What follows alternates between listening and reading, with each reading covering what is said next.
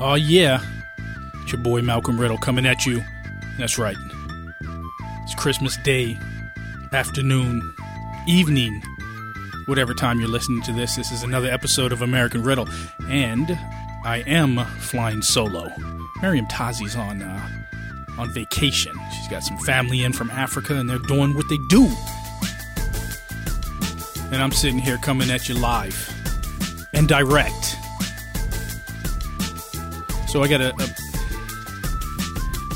special episode. I guess I can say it's special because you guys haven't heard me talk about the new Star Wars movie, Star Wars: The Force Awakens, and I've been holding back. So I've been holding back my thoughts for a number of reasons, but I think I'm going to dedicate this entire episode on not so much a review of that film, but almost a study of it. Because it would be easy for me just to go in and say, I like this, I don't like that, they should have done this, they shouldn't have done that. We've all been down that road before. But I think I'm going to dive into a bit of a study into, you know, what brought us here, circa 2015, episode 7. You know, what got us here? And what's next? You know what I mean? Well, I mean, who knows what's next? So, indulge me, kick back, relax, and let's listen to this Star Wars holiday special on American Riddle. You think I'm a replicant, don't you?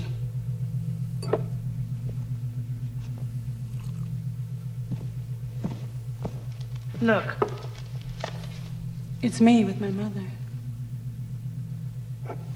Yeah?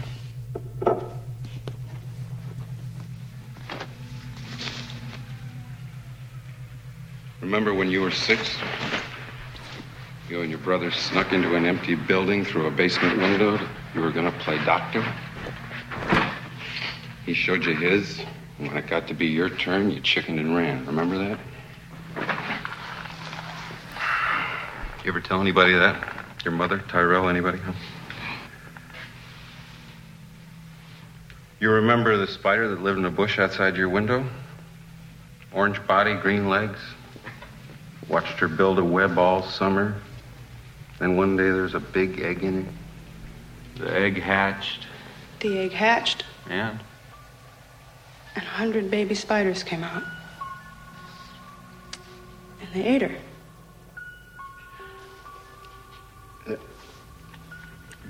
Implants.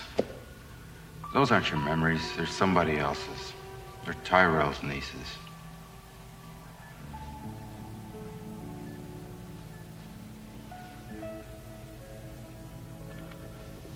Okay. Bad joke. I made a bad joke. You're not a replicant. Go home. Okay? No, really. I'm sorry. Go home. And that's a scene from Blade Runner by Ridley Scott. You guessed it. It's not a scene from Star Wars, but it is going to make sense as I progress through this podcast. And I will question, you know, our memories, what we choose to believe, how we look at things, and ultimately, you know, how and why we lie to ourselves. And that's a good question. It's a valid question. Why do we lie? It's a simple question, you know, without a simple answer. We lie all the time. Think about it for a minute. We lie to ourselves.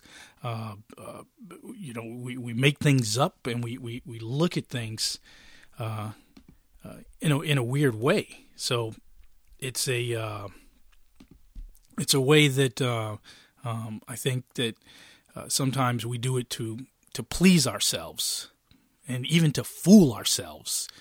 And at the same time, we're not completely honest with ourselves. We fool ourselves into believing things that are false, and we refuse to believe things that are true. In fact, We lie to ourselves about everything, from insignificant facts to massive life-altering realities. And I'm not sure, where Star Wars fits in to this this field of lies, but it could be significant, insignificant, massive, or life-altering.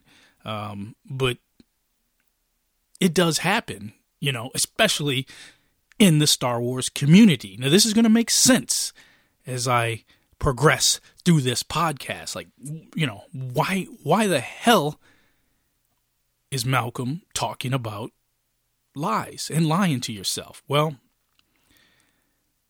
I think you know what I'm talking about, and I think everyone remembers this.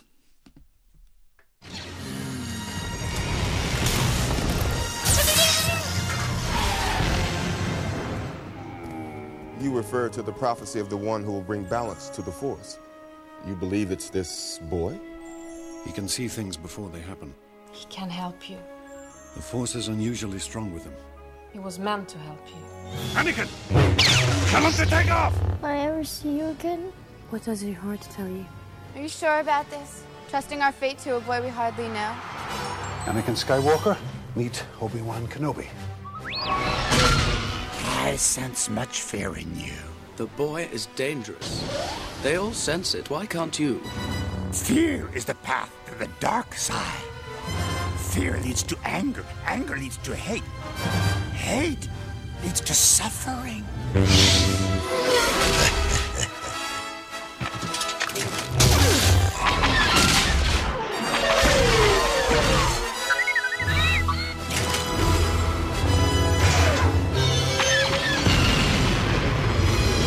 And that's a clip from the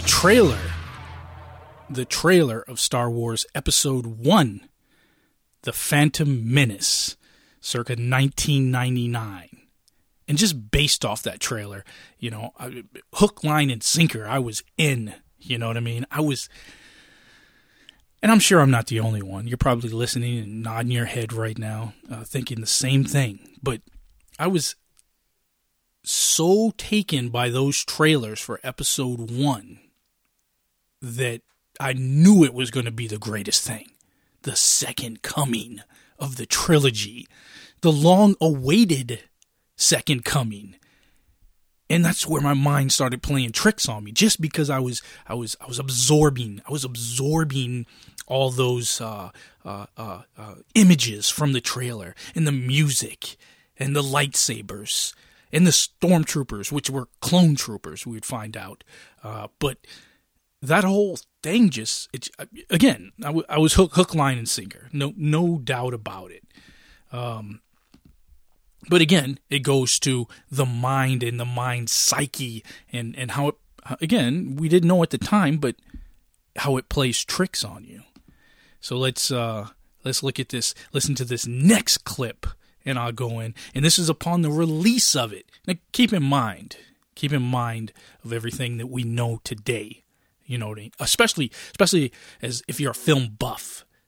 If you are a film historian, if you will, if you're someone who studies. Now, again, Star Wars movies are not, it's not The Godfather, okay? But they're fun, and they are part of our pop culture. So, again, and you'll hear me say this more than once throughout this podcast, it does play a role within many people's lives, and it does mean a lot, most definitely. But again, what we know now and looking back, could our minds really trick us? And more importantly, could our minds trick us again? Fantastic. Just fantastic. Non-stop. There was a lot more action in it than in all the others, and that's why I liked it more. Listen to that for a minute, okay? So those are just some fans reacting to Episode 1, fresh out of the theater. Fresh out, right? it's the first thought that comes in their mind. Of course, they're filled with emotion and excitement, passion, and everything that comes in and comes with the Star Wars package.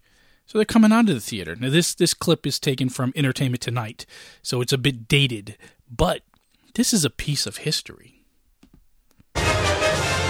22 years after its launch, Star Wars returns to its outer space origins. Young Anakin Skywalker, who will become Darth Vader, must save the planet Naboo. Guiding him are two Jedi Knights, including Obi-Wan Kenobi, played by Ewan McGregor. Liftoff is still a week and a half away, but special audiences in Los Angeles and New York were treated to a sneak preview that sent them into orbit. I got an invite. It's fantastic. Good special effects, good story. Lives up to the originals. They're going to love it. They're going to go nuts. It was amazing. A lot of action, a lot of noise. It was cool. The screenings were for film industry folks and their families, but one ticket went to L.A. Laker Shaquille O'Neal, who says the film's success is a slam dunk. So that's Shaquille O'Neal. And we know Shaq, right? He's credible. He's part of the credible, quote-unquote, A-listers, right? A-listers of the Hollywood community. This is Shaquille O'Neal, right? He probably a scholar in his own right, probably a film historian in his own right. Shaq Diesel, Shaq Fu, the Big Daddy, Superman, the Big Agave, the Big Cactus, a.k.a. the Big Shactus, a.k.a. the Big Galactus. This is Shaq Diesel, man, we're talking about, right? He's got a, he's not one. He keeps it 100, right? He's going to tell it like it is about episode 1. He comes fresh out of the theater. He's got to know something, right? Think of it. I think it was an excellent movie. I think Mr. Lucas did a fabulous job. Special effects were wonderful, and the storyline was wonderful. And I'm going to probably come back and watch it a couple more times.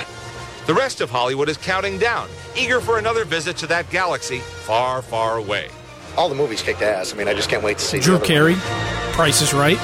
He's got to know something. I'd love to see it, and of course I'll go and see it. Sarah Ferguson. We'll definitely go. We're not going to be waiting in line a few weeks before, but I remember when I saw the first one. Courtney and Cox. It was fun, and it was funny, and it was deep sometimes. Antonio Banderas, Zorro. Gorgeous. I was totally blown away when I saw the first Star Wars. Stephen Baldwin, he's got to know. It's movies like that made me want to get into the business. I'm a big fan of Star Wars, sure. I've seen all of them, and I'll see this one too. Jeff Bridges, the dude. The hugest thing. I mean, everyone in the world's going to go see it. With episode 1 safely back under lock and key, the stars will just have to wait. But these folks have already felt the Force. go see it as quick as you can. Well, I don't think anybody's going to walk away disappointed from this movie. It is spectacular. I had a great time watching it, and I'm sure everyone else will too. Back to you, Bob. And that's Leonard Maltin, okay, said, quote, it was spectacular. Now, what we know now about episode 1, and believe me, I'm not going to get into a rant about the issues I have with episode 1, 2, or 3 for that matter. I'm not going to do that to you. I think we've all been down this path. We either like it, love it, hate it, or we've moved on. And that's the key thing, I think, here, is moving on. But back to the Blade Runner clip that I played at the top of the podcast. It's one of those things that a replicant might do.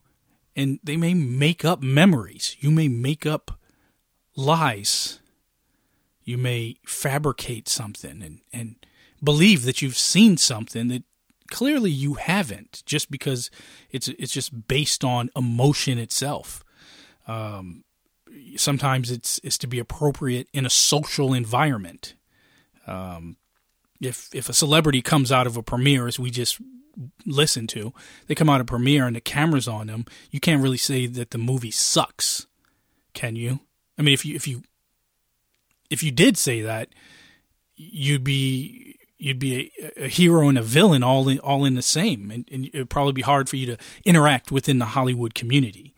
If a fan comes out of a theater and the news crews are out and they're interviewing people, it's tough for someone to be honest at that time. They're going to say whatever comes to their mind, probably something more positive. But let's just take an average Joe, okay, off the streets. There's no cameras. There's no red carpet. There's nothing. No A-listers, no B-listers, no C-listers. You're just going to the movies to watch a Star Wars movie. And you come out. And this movie just happens to be The Phantom Menace, right? And you come out and you're high-fiving. You're giving the thumbs ups. You're telling all your friends how great it was. That was me. And I did that for the better part of over a year. And it probably went on for another 6 months to another year before I came out. And even before I came out and went public, that I didn't like the film. Shit. A, I've just exposed myself for the nerd that I am, and B, to cover up. Like, A, does it really matter at the end of the day? But think about that for a minute. I basically, and I know I'm not the only one because I've talked to other people over the years. Not that I'm still hung up on this, but over a specific point in time, I've talked to other people about the way that they lie to themselves, convincing themselves that they love the movie. Okay? And I had issues with the movie at the time, but I was going over it in my head over and over again. Not so much what was wrong with the film, because at that time, it could not have been anything wrong with the film. I thought something was wrong with the theater. I thought the seats were too small. They didn't recline enough. I thought the popcorn was bad. I thought the pop was flat, or soda, if you call it that, was flat. I didn't know that I was deceiving and being dishonest with myself. Not coming clean, some would say. And for a long time, I was just mad. Even after I came out, I was just pissed. Straight up. I was pissed at George Lucas. You know, if someone brought up George Lucas, if someone brought up Star Wars, I was pissed. Like, for a very long time. A very, very, very, very, very, very, very, very, very long time. Which isn't good. Right? It's not good. It's not good for me. It's not good for anyone. It makes me look like a madman. Kind of like talking into this microphone alone today. It's like a madman does this. But again, I wasn't getting anywhere. Like, I would find myself breaking down the movie and saying, why didn't they do this? Why didn't they do that? And I just wasn't getting anywhere. It was like climbing a hill of feathers. And the best person to sum that up, I recently saw Patton Oswalt interview on Late Night with Seth Meyers, and he basically sums it up the best way on this interview. I've always found that, and you actually talk, because obviously this book's about film, like movies are the same way. You know, when you're working on the stuff that we sort of more often work on, you get such quick feedback, you can sort of adjust in midstream. And you kind of came to a different conclusion or changed your point of view on bad movies. Explain this. Okay, I used to be very, very snotty. I'm sure before you got on SNL, you would watch sketches and go, I could do better than that. And I would watch these movies and go, oh my God, are you kidding? And then when you actually get into the doing it, and you realize people work really hard on awful movies. They work as hard as the good movies. So when you watch an awful movie, what you've basically seen is a bunch of perfectly nice people put all of their money, like all the kids' college money, on one spin of the roulette wheel. Right. And sometimes it comes up, you know, a jackpot, and sometimes it's just a wipeout. So I respect bad movies way more now. And I'm not as dismissive as I was. But it was a bad movie that broke your addiction to movies. Yes, it was The Phantom Menace. Broke my addiction. It did. And look, listen, here's why it did, too, by the way. It's I saw it, and then I spent weeks afterwards with all my little nerd mafia friends going, it was terrible, and this is wrong, and we're discussing the ways it could have been better, and they could have done this. And then it hit me into like week 7 of this that, yeah, the movie was not good. I'm still spending I've been 7 weeks talking about this thing. Yeah. He's moved on and working on the next movie. Like, he did make a movie. He put movies out there. Some worked, some didn't. All I'm doing is sitting in a coffee shop with my friends going, here's what I would have done. Sebulba should have been the guy they had to work with, not Jar Jar. Oh, I mean, he was the Han Solo. Exactly. So, but we weren't having any effect on anything. We were just sitting there yammering about it. So I was like, wait a minute, I have to... It's like we were... Imagine being a comedy club heckler, except the comedian can't hear you. That's what we were. Right. The guy that doesn't care. It's like, I'm in my mansion up in Marin County. I don't care. Say whatever you want. So it was that really, like, snapped me out of it a little bit. Yeah. And that sums it up. That right there, Patton Oswalt sums it up, that it's not that serious. Someone actually took the time and effort and money to create something and put it out there. They're not always going to be great, at least great by your standard. Okay, I got to put heavy emphasis on that. By your standard, these films are meant to be like those Saturday matinee serials from back in the days. They're meant to be cheesy and fun, and sometimes not make sense. That's the whole point. I mean, everyone knows, and maybe not everyone, but if you followed film for some time, you know that the Star Wars trilogy itself, the original, isn't a story that's original. Lucas has borrowed from John Carter from Mars by Edgar Rice Burroughs.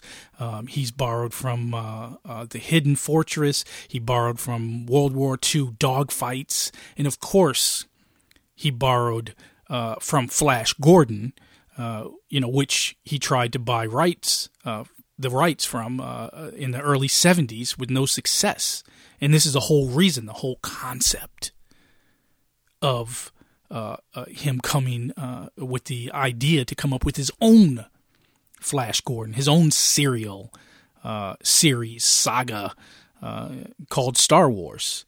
But for some reason, we hold it near and dear, and we take it very serious. And some people take it to extremes. But the point is, with Star Wars, and I think a lot of that success comes from, the youth. When that old movie magic captivates your mind and your heart and your soul, such did Star Wars in the 70s, because up to that point, there wasn't anything like that. And then, all out of nowhere, a few years later, he comes out with The Empire Strikes Back.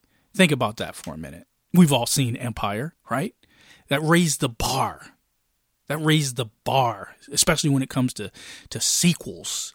But just the way that film was made, with the cliffhangers and the way it ended, it just raised that bar. And then we just expected that from the next or anything else.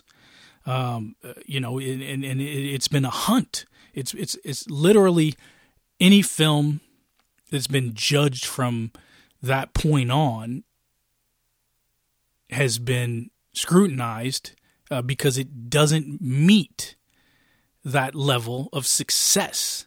And that's tough. That's a tough hunt. That's like Ahab hunting the white whale. I mean, you're not going to get it.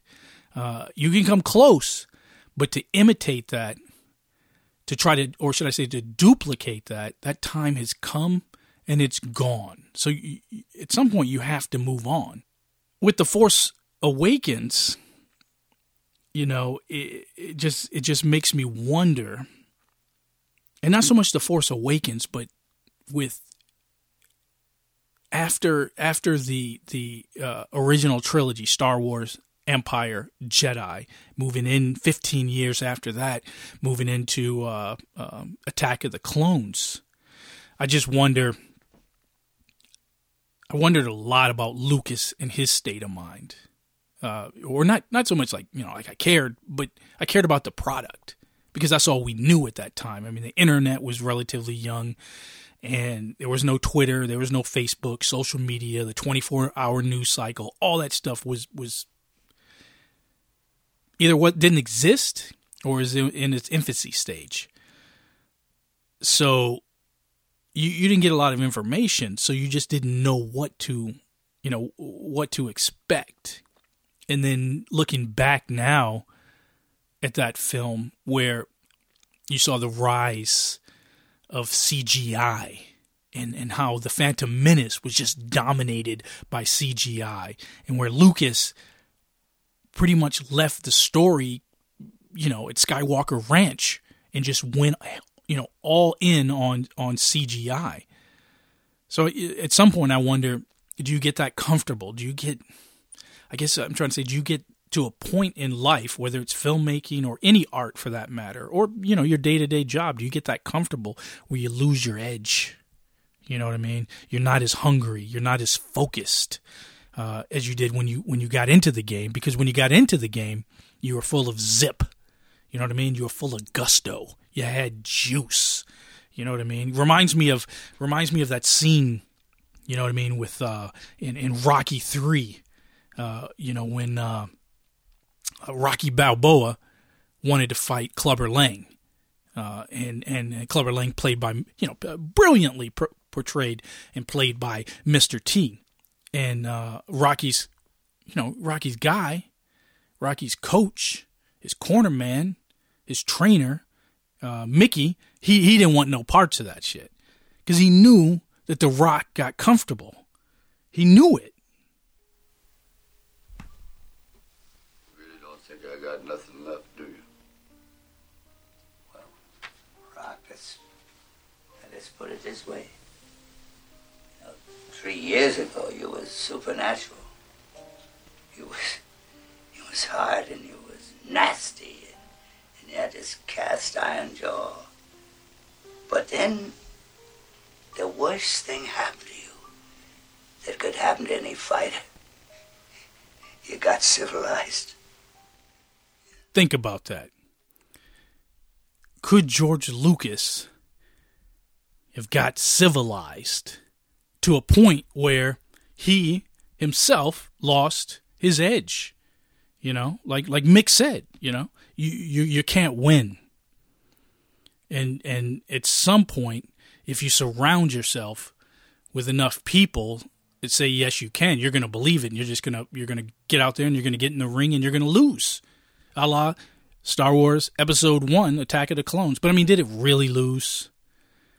Think about it for a minute. Number one movie, made, billions of dollars. Does it really lose? Who loses? I guess the fans in some way. But again, like I said, this would be more of a character study, I think. I think, for me to launch right into what I thought, for me to break down the new Star Wars movie, The Force Awakens, and to break it down to you. And I'm sure everyone's seen it by now, and if you haven't, don't worry. I'm not going to give any spoilers, but because there's no need for me to get into it on that level. But I will share some thoughts, with you. But before I do that, I would have to, talk about, Lucas in a whole before all this. Like, what made him, what propelled him to come up with Star Wars? And a quote, Dale M. Pollock of the New Republic, he says, Lucas had always been something of a fanboy himself. As a teenager, he was obsessed with cars and wanted to be a race car driver until an accident a day before his high school graduation almost killed him. His other passion was movies, adventure, science fiction. At the University of Southern California Film School, he made THX 1138. Or is that THX 1138? I can't remember. It's a movie about a futuristic world ruled by fascism and mind control, a precursor to Darth Vader's evil empire, later turned into a feature film by Warner Brothers. But Lucas was infuriated by plot tweaks and script adjustments suggested by the studio. In 1971, he responded by founding his own production company, Lucasfilm, so that he could make his own movies with minimum interference from the world outside. End quote. Now let's look at the inception of this saga. Now this is a conversation George Lucas had with Rolling Stone magazine. He starts by saying he loved cinema, so much so he thought he was going to be a documentary filmmaker. He was a student in the 60s, and he wanted to make socially relevant films and tell it like it is. At some point, George Lucas came up with the idea to make a rock and roll movie, with cars and all that stuff he knew about as a kid. And then he came up with the idea of making, a really big child's fantasy fairy tale. At that point, he won a scholarship with Warner Brothers for 6 months, and Francis Ford Coppola took him under his wing. At that point, Coppola offered to have him make a feature version of the film he made as a student, which was the THX 1138. So Lucas says, being a young and bearded, and Francis being young and bearded, I thought, well, he understands my concerns. But then he said, if you're going to direct, Francis Ford Coppola says, you're going to have to learn to write. And not only do you have to learn to write, but you're going to have to be good at it. He then forced George Lucas to write the script for THX 1138. I'm going to go back and forth throughout that. But he forced George Lucas to write that, and the first draft was pretty awful. Those are George Lucas's words. George Lucas continued to say, anyway, I worked for a year on the script. I just didn't think Francis was ever going to get this picture off the ground. So I started working on a screenplay with John Milius. And we both wanted to make a film about war, or about the war, as he was saying at the time. And you can guess what war movie they were talking about. Apocalypse Now. And we all know that film. George Lucas goes on to say, yeah, we were working on it when Francis not only got the deal for THX, but for Apocalypse Now. It was exciting. We were going to be able to do just what we wanted. And then came Black Thursday, Lucas goes on to say. And Black Thursday is what Lucas and Coppola called it. Francis had borrowed all this money from Warner Brothers to set up things. And when the studio saw the rough cut of THX and the scripts of the movies we wanted to make, says George Lucas, they said, this is all junk. You have to pay back the money you owe us, which is why Francis did The Godfather. He was in debt. So just think about that for a minute. Hungry, starving, your back is against the wall, okay? You want to, George and Francis have this idea. Each of them form their own companies and decide to come together to produce, to direct, right? And the stuff that they're writing, the executives don't get it. I mean, you have to really understand, this isn't 2015. Today they're making anything you can think of, from King Kong to Superman to Batman to Captain America, you name it, it can be done. And executives just want to green light stuff like that. This is the 1970s, right? They didn't understand what was going on. But Lucas and Coppola did. And they had to figure a way to convince the studio to greenlight their projects. At this point, the studios didn't want to greenlight anything. They wanted their money back. And at that time, according to Lucas in this interview, this is what led Coppola to do The Godfather. Now just sit and you think about that for a minute. So at this point, George Lucas says, when Coppola decided to do The Godfather, he was left high and dry. THX had taken 3 years to make and hadn't made any money.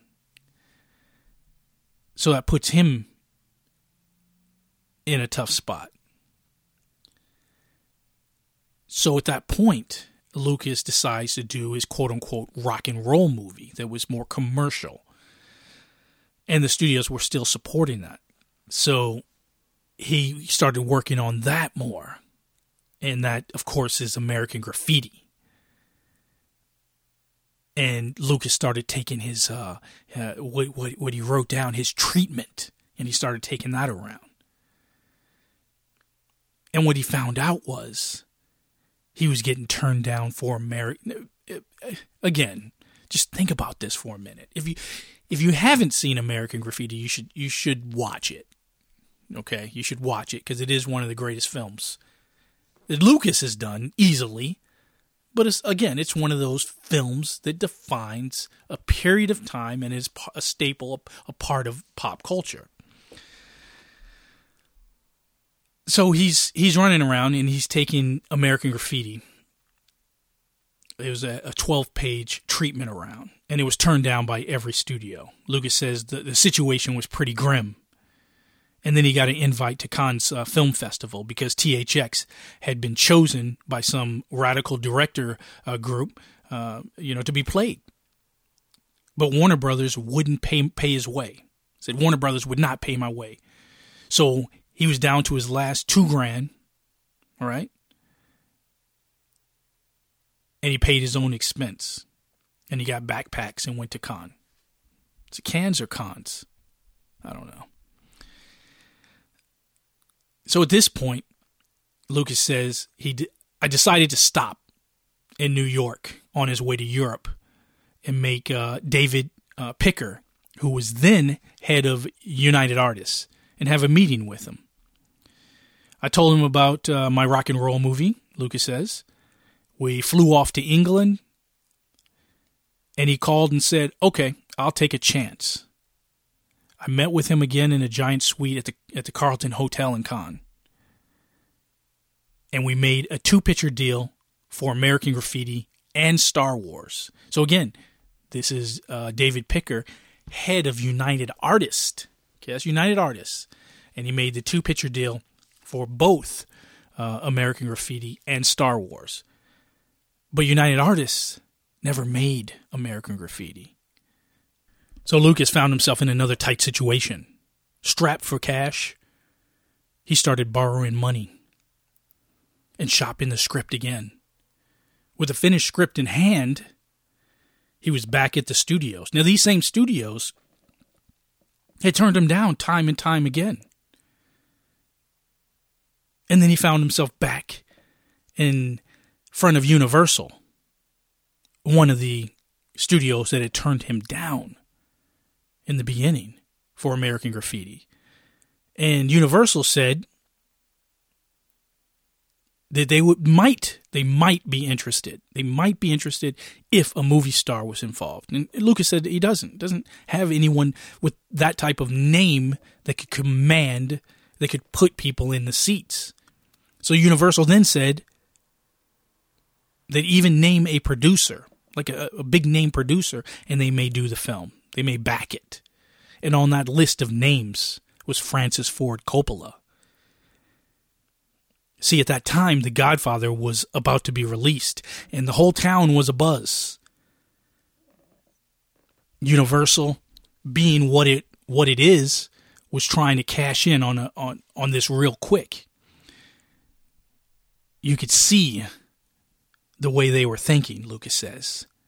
From the man who brought you The Godfather. Anyway, Francis said, sure. Godfather came out, and it was a huge hit. So you would think that the rest was history. That then that would lead to financing for American Graffiti. But Lucas goes on to say Universal wouldn't give us our first check. Francis came very close to financing American Graffiti himself. Finally, Universal mellowed When I first screened American Graffiti, one of the executives from Universal came up to me and said, "This movie is not not fit to show to an audience." You know, he just dismissed Lucas and his film. And that's what he actually said. Well, Lucas goes on to say, Francis blew his cork. In my eyes, it was Francis's most glorious moment. He started screaming and yelling at the guy. You know, he's yelling, how can you do this to this poor kid? He's screaming at the executive. And I think that's what you need. You need someone who has your back. Sometimes you need that cosigner. Of course,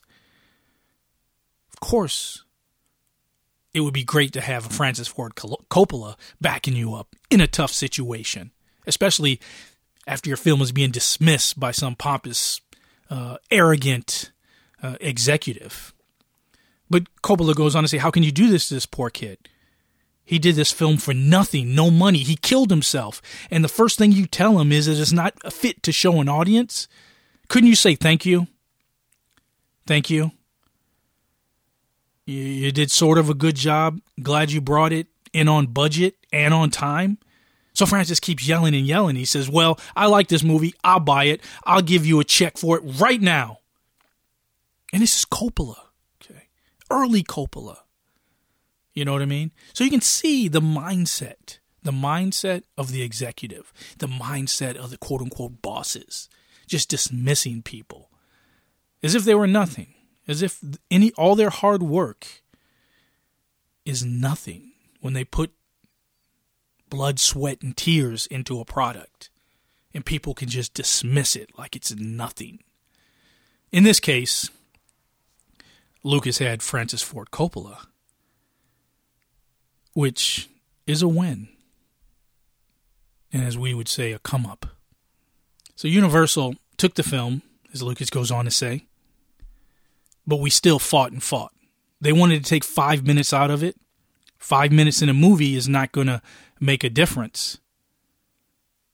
It was nothing more than an exercise in authority.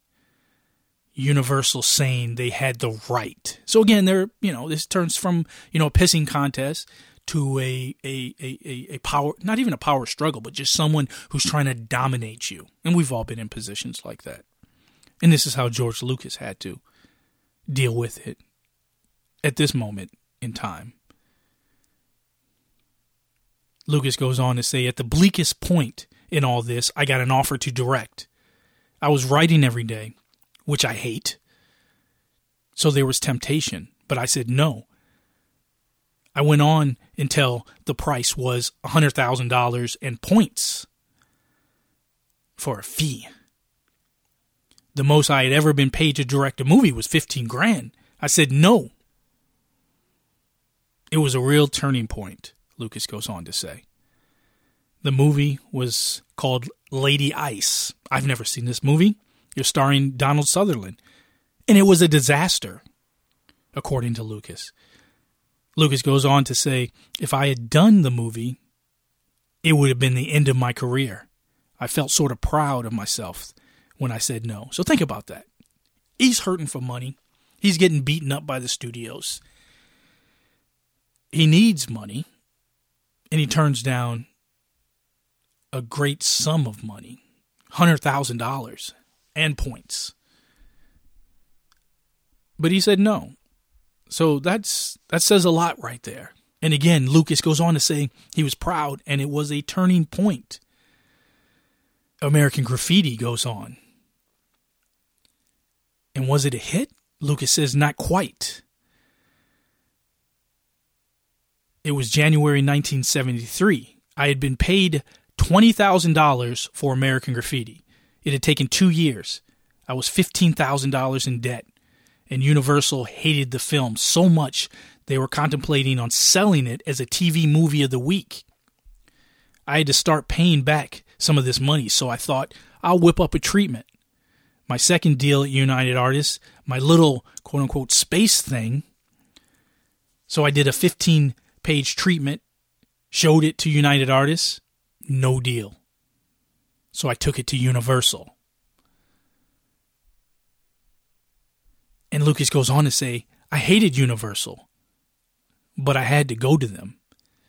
Part of my deal to make American Graffiti was that I had to sign my life over to them for 7 years. Think about that. You actually have to sign on the line that is dotted, and there's a number attached. So part of that deal is to sign it for 7 years, his life. That's the way they work there, Lucas says. They owned me. They had first refusal on any idea I had. I showed it to them, and they said no. His quote-unquote little space thing. And they said no. I took it to Alan Ladd Jr. at Fox, and he said he would take a chance, and he laughed.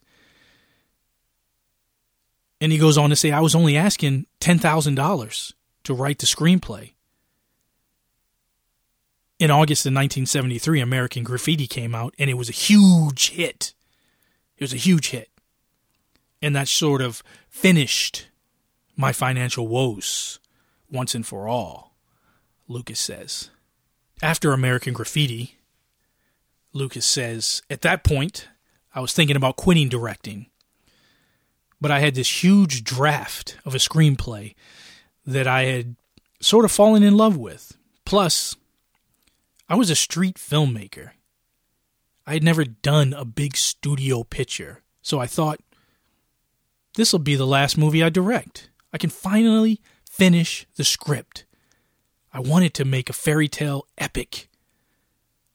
But this was like War and Peace, so I took the script and I cut it in half. Put the first half aside and decided to write the screenplay from the second half. I was on page 170 and I thought, holy smokes, I need 100 pages, not 500. But I had these great scenes. So I took that story and I cut it into 3 parts. You can see where this is going, people, can't you? This little science sci-fi experiment of his. So George Lucas cut that in half. Or should I say he cut it in 3 parts. He goes on to say, I took the first part and said, this will be my script. But no matter what happens, I'm going to get these 3 movies made. When I made the deal to write and direct Star Wars at Fox, I obviously made it for nothing. All I had was a deal memo, no contract. Then Graffiti came out, was a hit, and suddenly I was powerful. Fox thought I was going to come back and demand millions of dollars and all these gross points. Lucas goes on to say, I said, I'll do it for the deal memo. But we haven't talked about things like merchandising rights, sequel rights, and so on. Think about that. And we all know now, in 2015, what that means. In the 70s, they had no idea. You're talking the early 70s. Studios had no concept. They couldn't imagine. So Lucas goes on to say, I said I wasn't going to give up any of those when it comes to merchandising and sequel rights. And Fox said, fine. They were getting me less. As far as money goes, less than $100,000. Now, historically, this is a bad call. This is a bad call, and you can see why the studios made it. Here is a relative newcomer to the Hollywood scene. You know, whether he had a hit movie or not. Of course, he had American Graffiti, but he wanted to make something that they'd never heard of. He wanted to make a space opera, you know, and that space opera was filled with words like. And keep in mind, this is, again, I'll say this over and over, this is the early 70s. This was filled with words like Jedi, Wookiee, droids. Those didn't exist. At that time, it was called Starkiller, Luke Skywalker's original name. You know, how could a studio possibly conceive what bocce was? Let alone who understands it and speaks it. Moisture evaporators, land speeders, lightsabers. It goes on and on and on. They had no idea. Blasters, TIE fighters. They had no idea.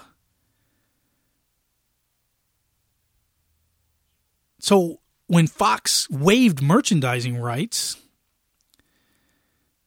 they couldn't grasp what they were doing at that time.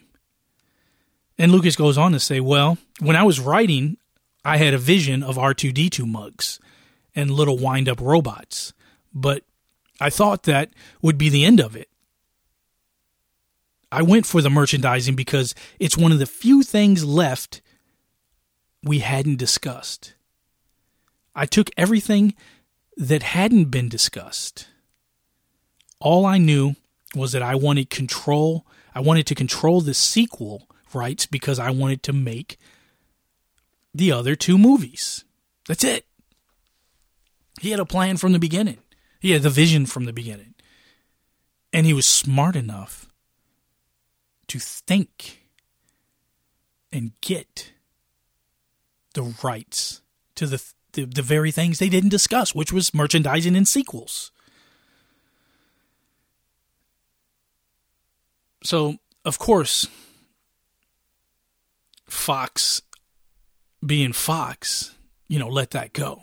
And they still had first refusal on every Star Wars film. At the time of this interview, which was done on Rolling Stone magazine in the 80s, early 80s, I think 1980 to be exact,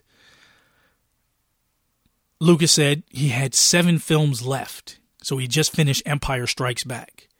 So this brings us closer into where we're now, circa 2015, with Episode 7. And at that time, Lucas, that was one of his concerns. Would Fox continue to go down the road? Would they refuse one of his films? And he says, I guess you really do have reason to hate Hollywood. They're rather sleazy, unscrupulous people. LA is where they make deals, do business in the classic corporate American way, which is screw everybody and do whatever you can to make the biggest profit. They don't care about the people. It is incredible the way they treat filmmakers because they have no idea what making a movie is about. To them, the deal is the movie. They have no idea of the suffering, the hard work. They're not filmmakers. I don't want to have anything to do with them. But if you want to make movies, do what you have to. If you want to make movies, don't you still have to deal with them, is what he's saying. And he goes on to say, that's why I'm trying to build the ranch. And at this time, what we know now is Skywalker Ranch. It didn't even exist. And the man had the vision to know he was going to have his own. And I've said that before on this podcast, time and time again. You have to put yourself in a position where you own it yourself, and then that'll put you in the driver's seat. And that's what Lucas did. He bought 2,000 acres in California,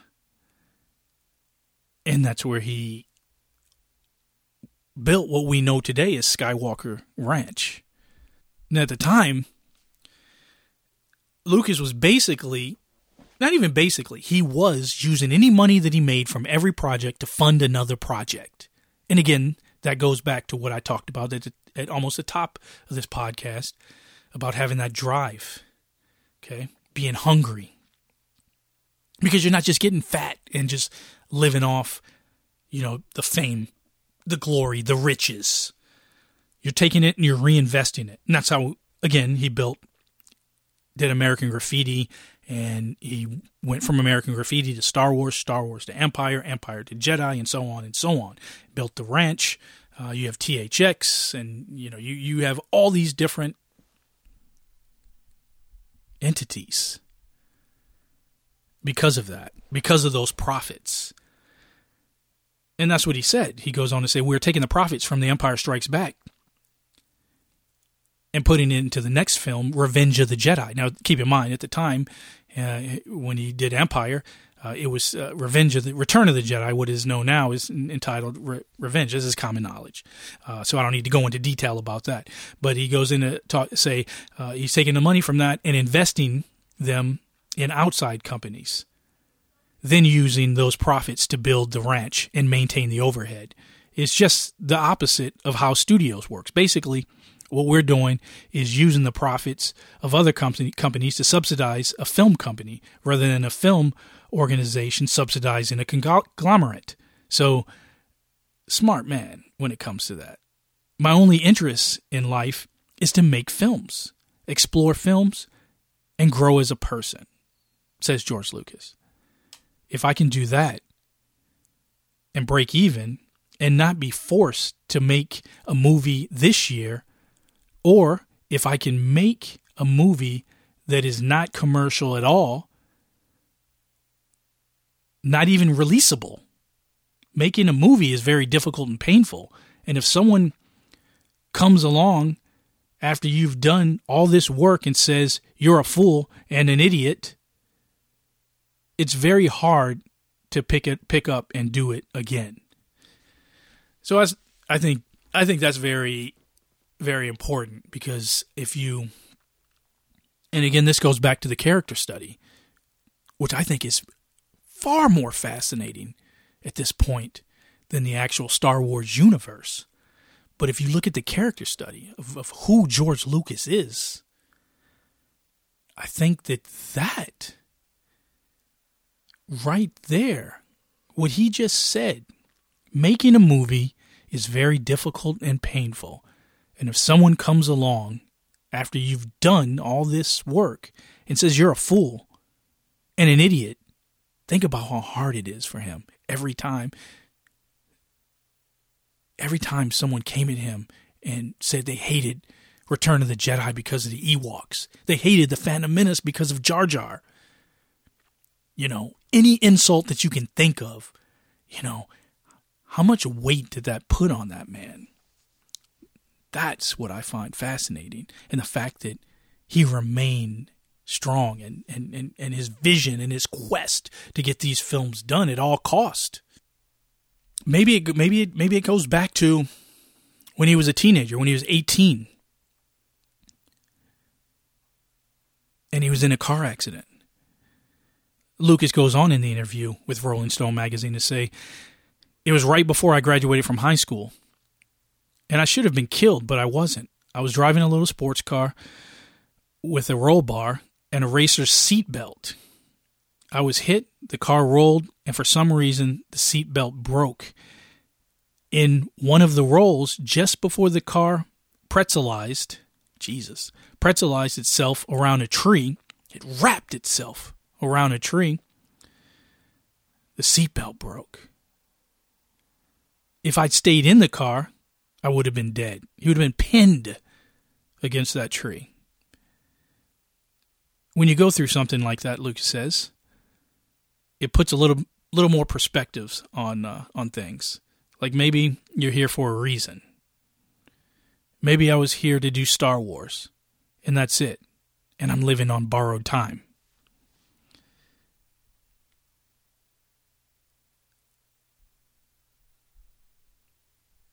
Lucas goes on to talk about being head of his own corporation. And he goes on to talk about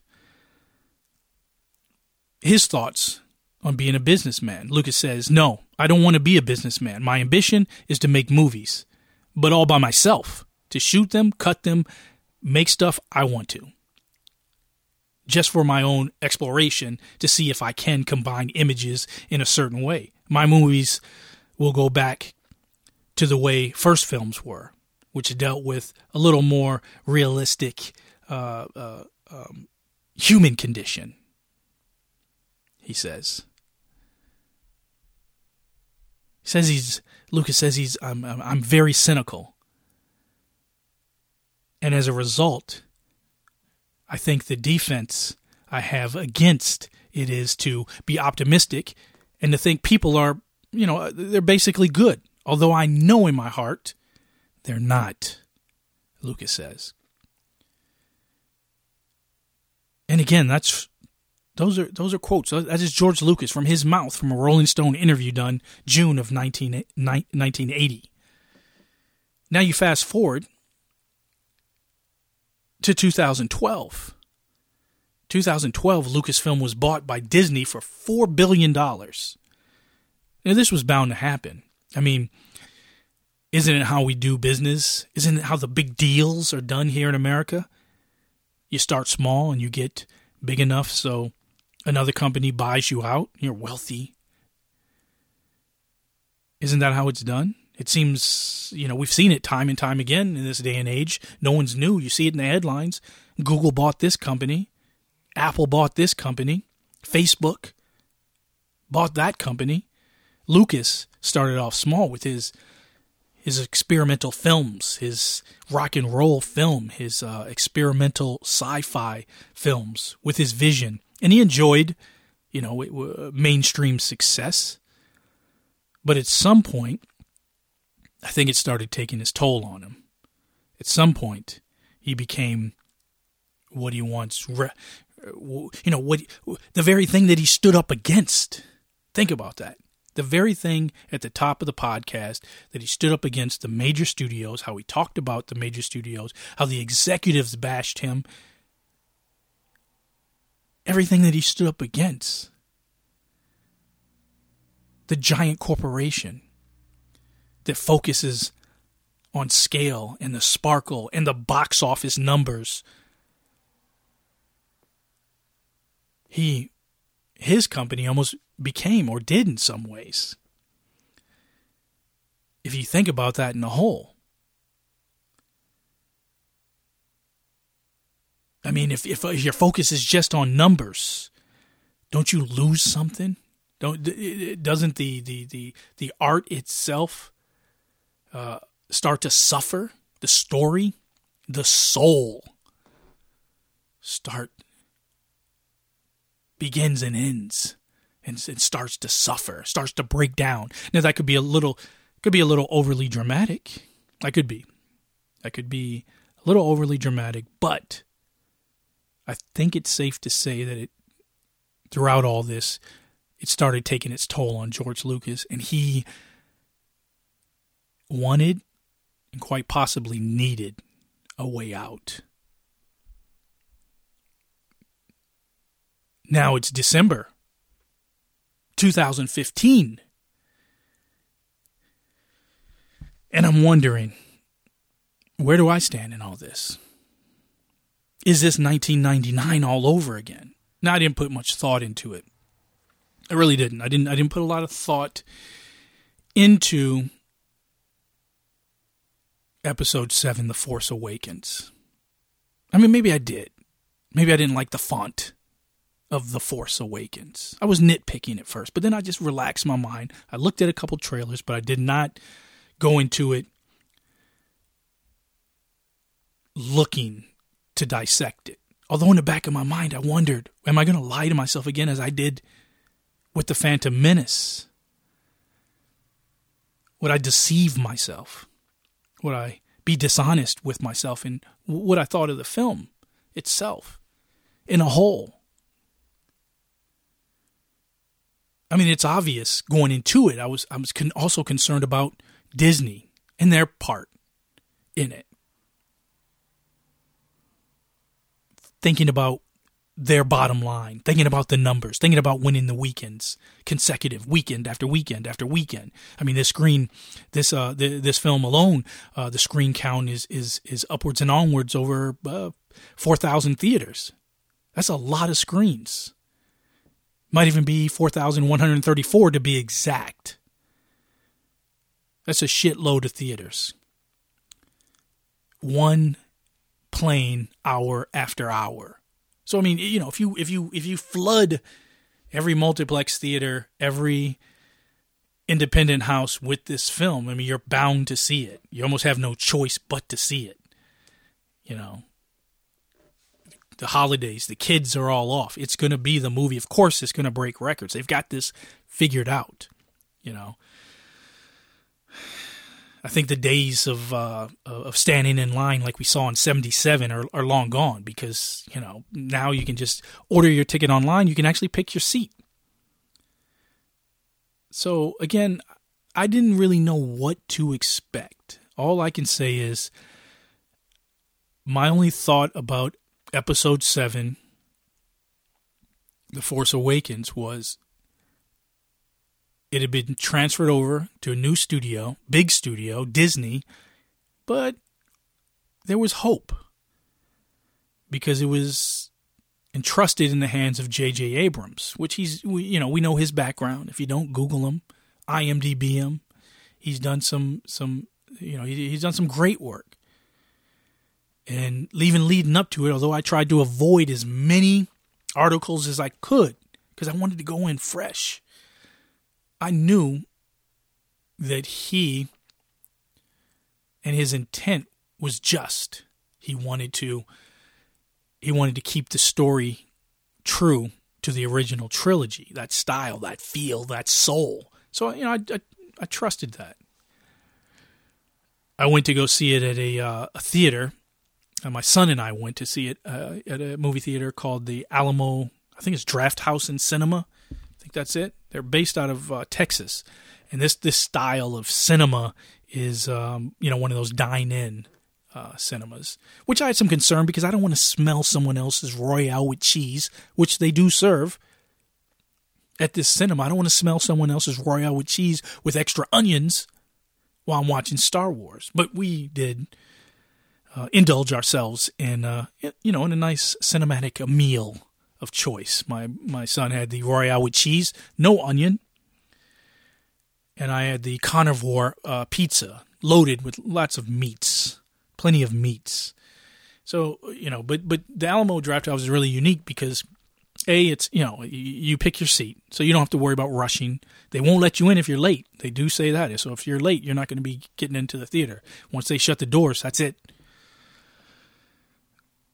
But they do a unique job because they show, before the movie, it doesn't matter what movie it is, they're showing screening. They do these little clips of vintage commercials from the time. So they did a lot of old Star Wars commercials, Star Wars Holiday Special, Kenner Toys, Burger Chef, not Burger King, Burger Chef commercials with C-3PO. All sorts of craziness leading up to it, which really engages the fans and gets you fired up. And like I say, they do that with all their movies. So it's always a fun watch. One of the things that they showed was these Darth Vader clips, and that Darth Vader would come out, but they would dub it with a different voice. So it would be some of the famous scenes from the trilogy, the original trilogy, and they would take out James Earl Jones's voice, and they would substitute it with other people's or other movies, voices, and it was quite a riot. So I'm going to play a couple of those clips.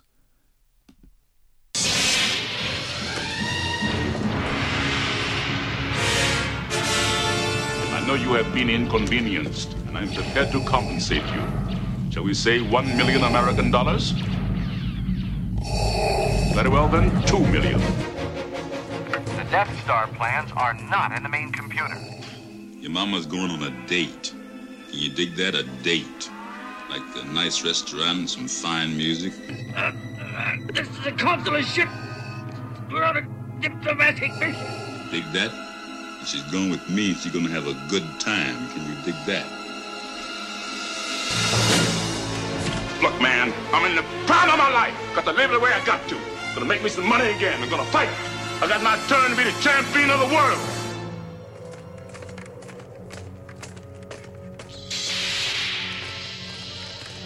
God. Darth Vader, only you could be so bold. The Imperial Senate will not sit still for this. When they hear you've attacked a diplomat... Hey, look, man, I ain't fighting for no race. I ain't redeeming nobody. I quit on you when you cleared out of Detroit with Willie the Pimp. Yeah, and you look out too busy to find your girl. You're selling my clothes, my ring, my silver brushes. I don't know what you're talking about. I'm a member of the Imperial Senate on a diplomatic mission to Alderaan. Don't you papa me, girl. I'll papa you so you never forget it. You get your black ass out of here.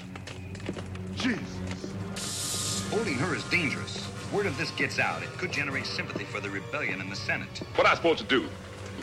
Stash her in an itty-bitty hole someplace in Nigger Town and go sneaking up there at 12 o'clock at night? She'll die before she'll tell you anything. Or carry around with me in a little box like a pet bunny rabbit or something? Lord Vader, Huh? battle station plans are not aboard this ship. And? No transmissions were made. Oh. Your escape pod was jettisoned during the fighting. And? No life forms were aboard. Well, pretty far along as it is, man. I'm just sitting here getting older every minute. And I'm going right out the door.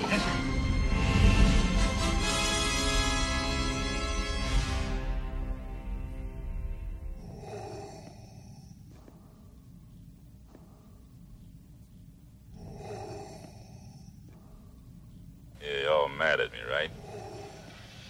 But there's one thing you better know, and that is, I love all of y'all.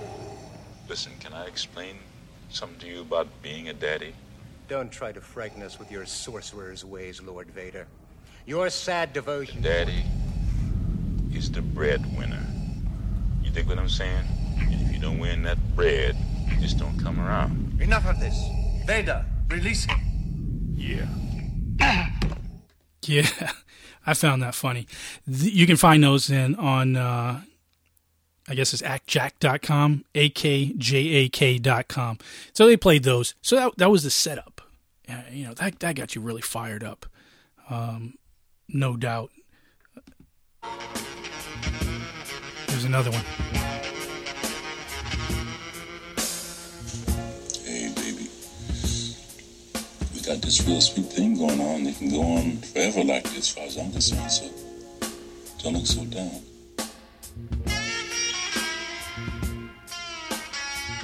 Oh, Lordy, what to do when the romance been gone?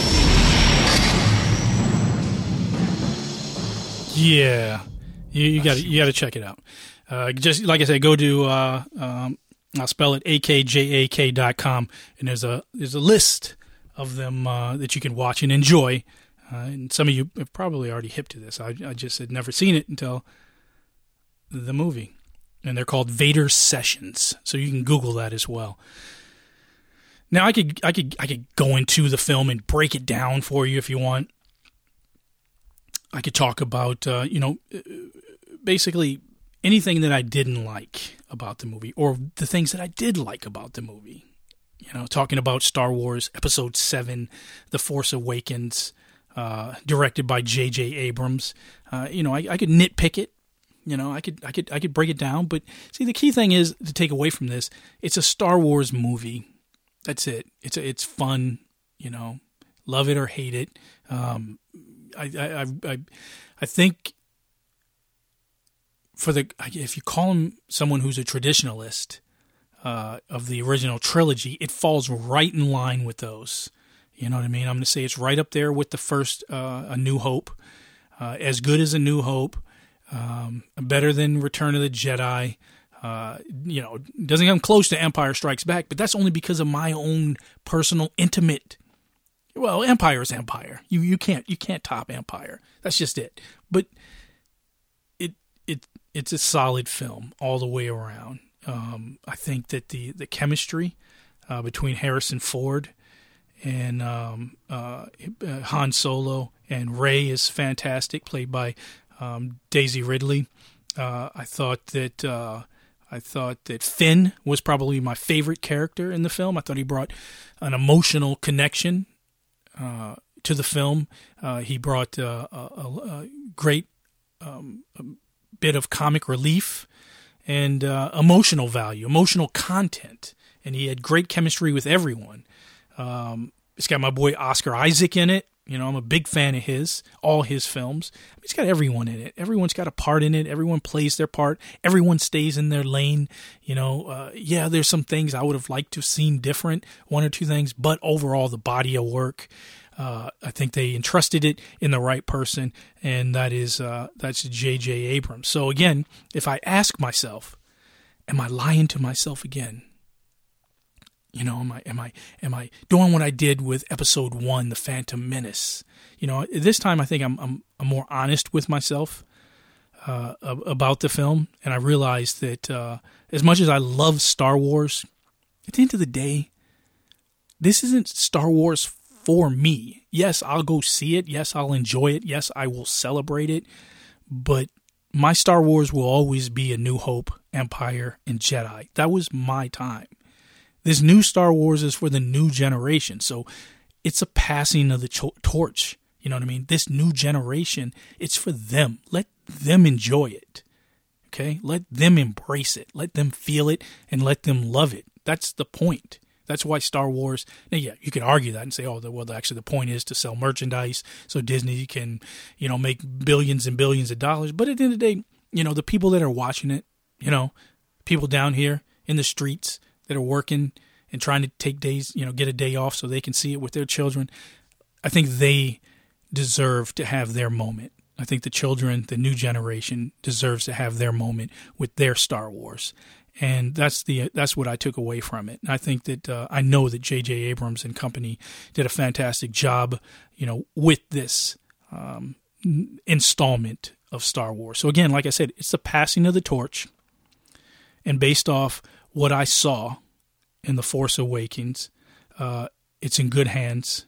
And you know, I'm gonna roll with it. I'm gonna let this generation enjoy their Star Wars, and I'm gonna celebrate it with them. Domino, motherfucker. The American Riddle Podcast. Malcolm Riddle. I know you know him. I'm that guy that says domino, motherfucker. The light-skinned brother Malcolm Riddle.